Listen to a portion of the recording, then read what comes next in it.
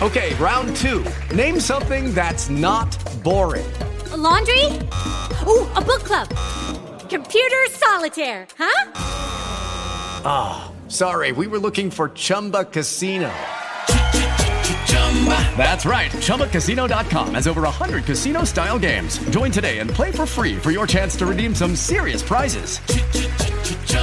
ChumbaCasino.com. No purchase necessary. Void where prohibited by law. 18 plus. Terms and conditions apply. See website for details. With the Lucky Land Slots, you can get lucky just about anywhere. This is your captain speaking. We've got clear runway and the weather's fine, but we're just going to circle up here a while and get lucky. No, nothing like that. It's just these cash prizes add up quick. So I suggest you sit back, keep your tray table upright, and start getting lucky. Play for free at LuckyLandSlots.com. Are you feeling lucky? No purchase necessary. Void where prohibited by law. 18 plus terms and conditions apply. See website for details.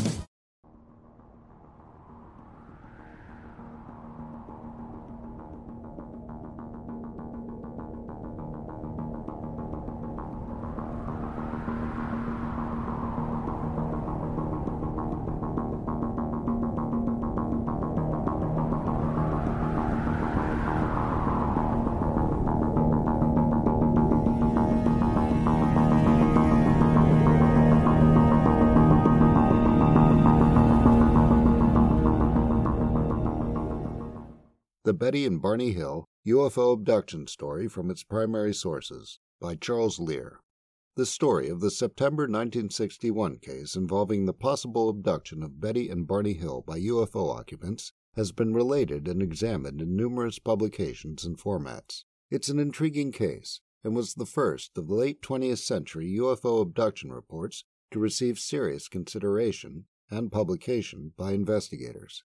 This makes it a case worthy of attention because the story told by the Hills couldn't have been influenced by previous abduction narratives.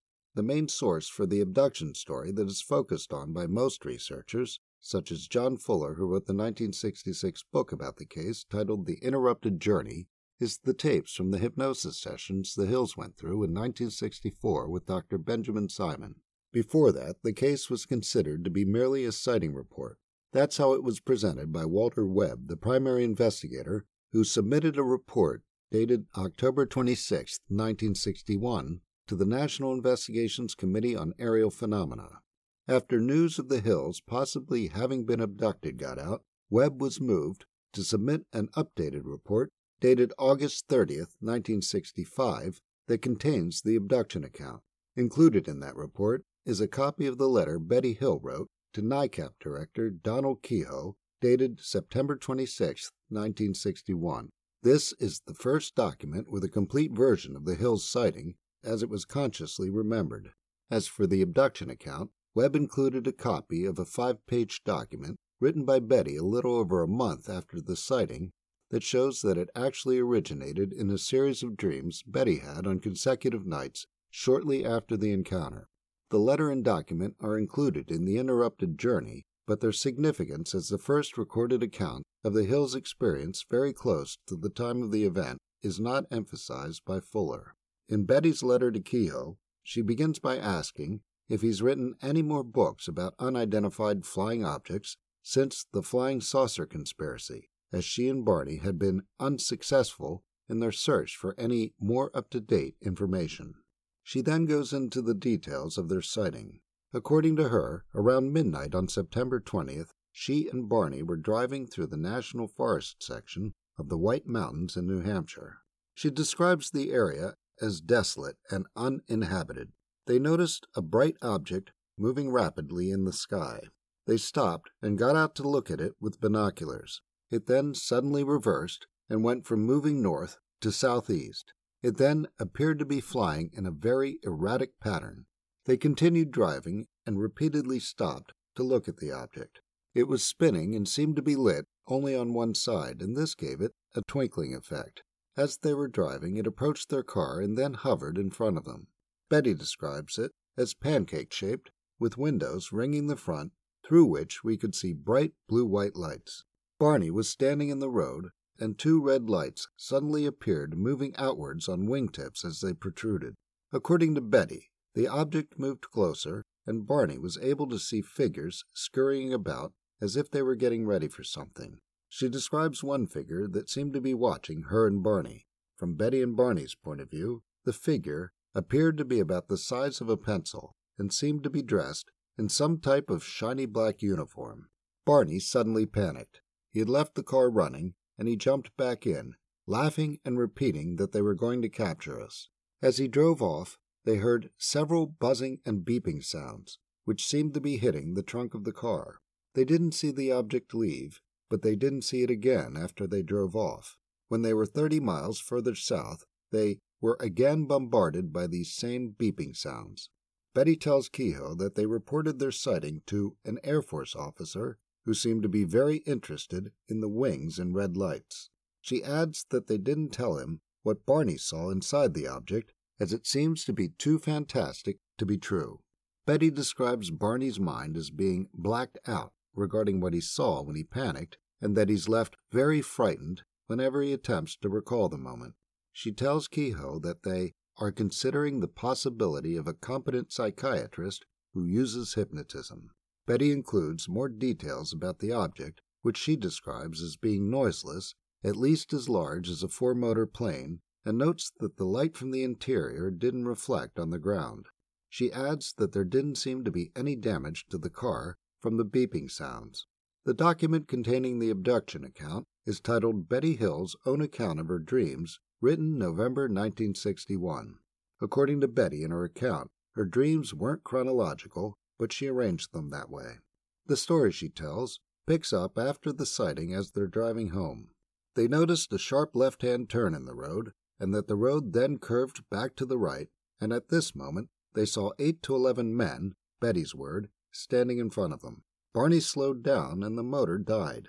As he tried to restart it, the men surrounded the car.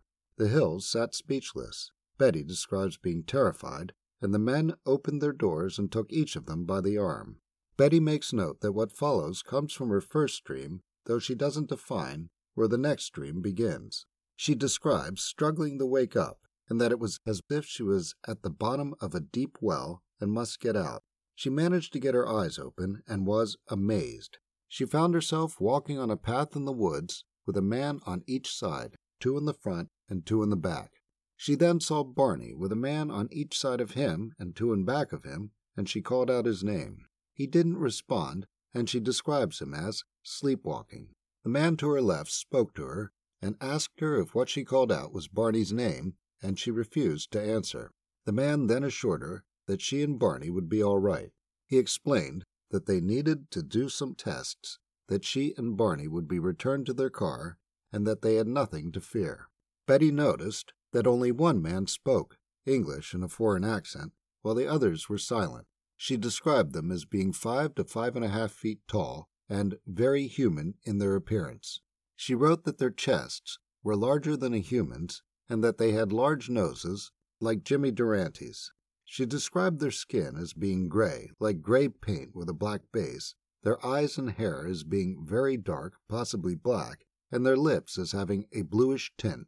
According to Betty, they all wore similar, slightly gray-shaded navy blue clothing that she presumed were uniforms. They wore pants and had jackets that looked like zippered sports jackets, though she didn't see any zippers or buttons. They wore low slip-on shoes that looked like boots and caps, similar to those worn in the Air Force, but not so broad on top. They got to a clearing where there was a disc about as big as a house. Betty describes it as metallic, with no windows she could see, but she felt they were approaching it from the back. They stepped up to a ramp, and Betty got scared and refused to go further. The leader assured her there was nothing to be afraid of, and emphasized that the less she cooperated, the longer it would take to get back to her car. According to Betty, she shrugged her shoulders and agreed, since she had no choice, and thought they might as well get it over with.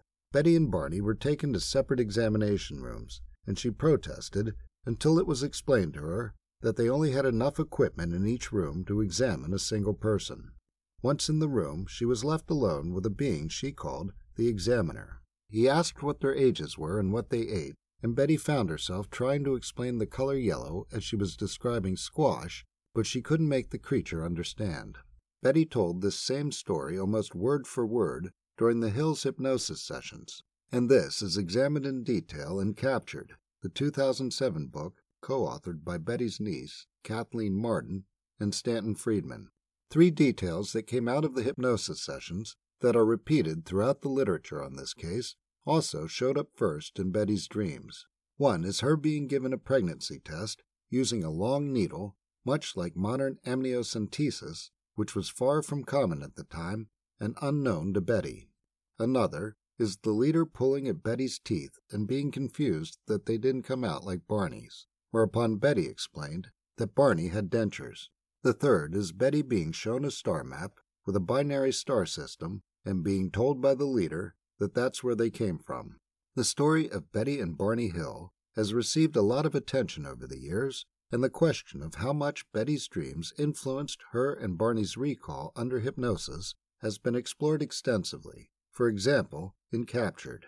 As part of the North Carolina Prosecutor's Resource online, there is Section 664.1, Repressed Memories and Hypnosis, where it is stated there is an ongoing debate within the scientific community about the validity and accuracy of such recovered memories, followed by references. As strange as the abduction experience seems to be, perhaps Betty's dreams should be considered as being possibly more valid than her and Barney's recollections under hypnosis.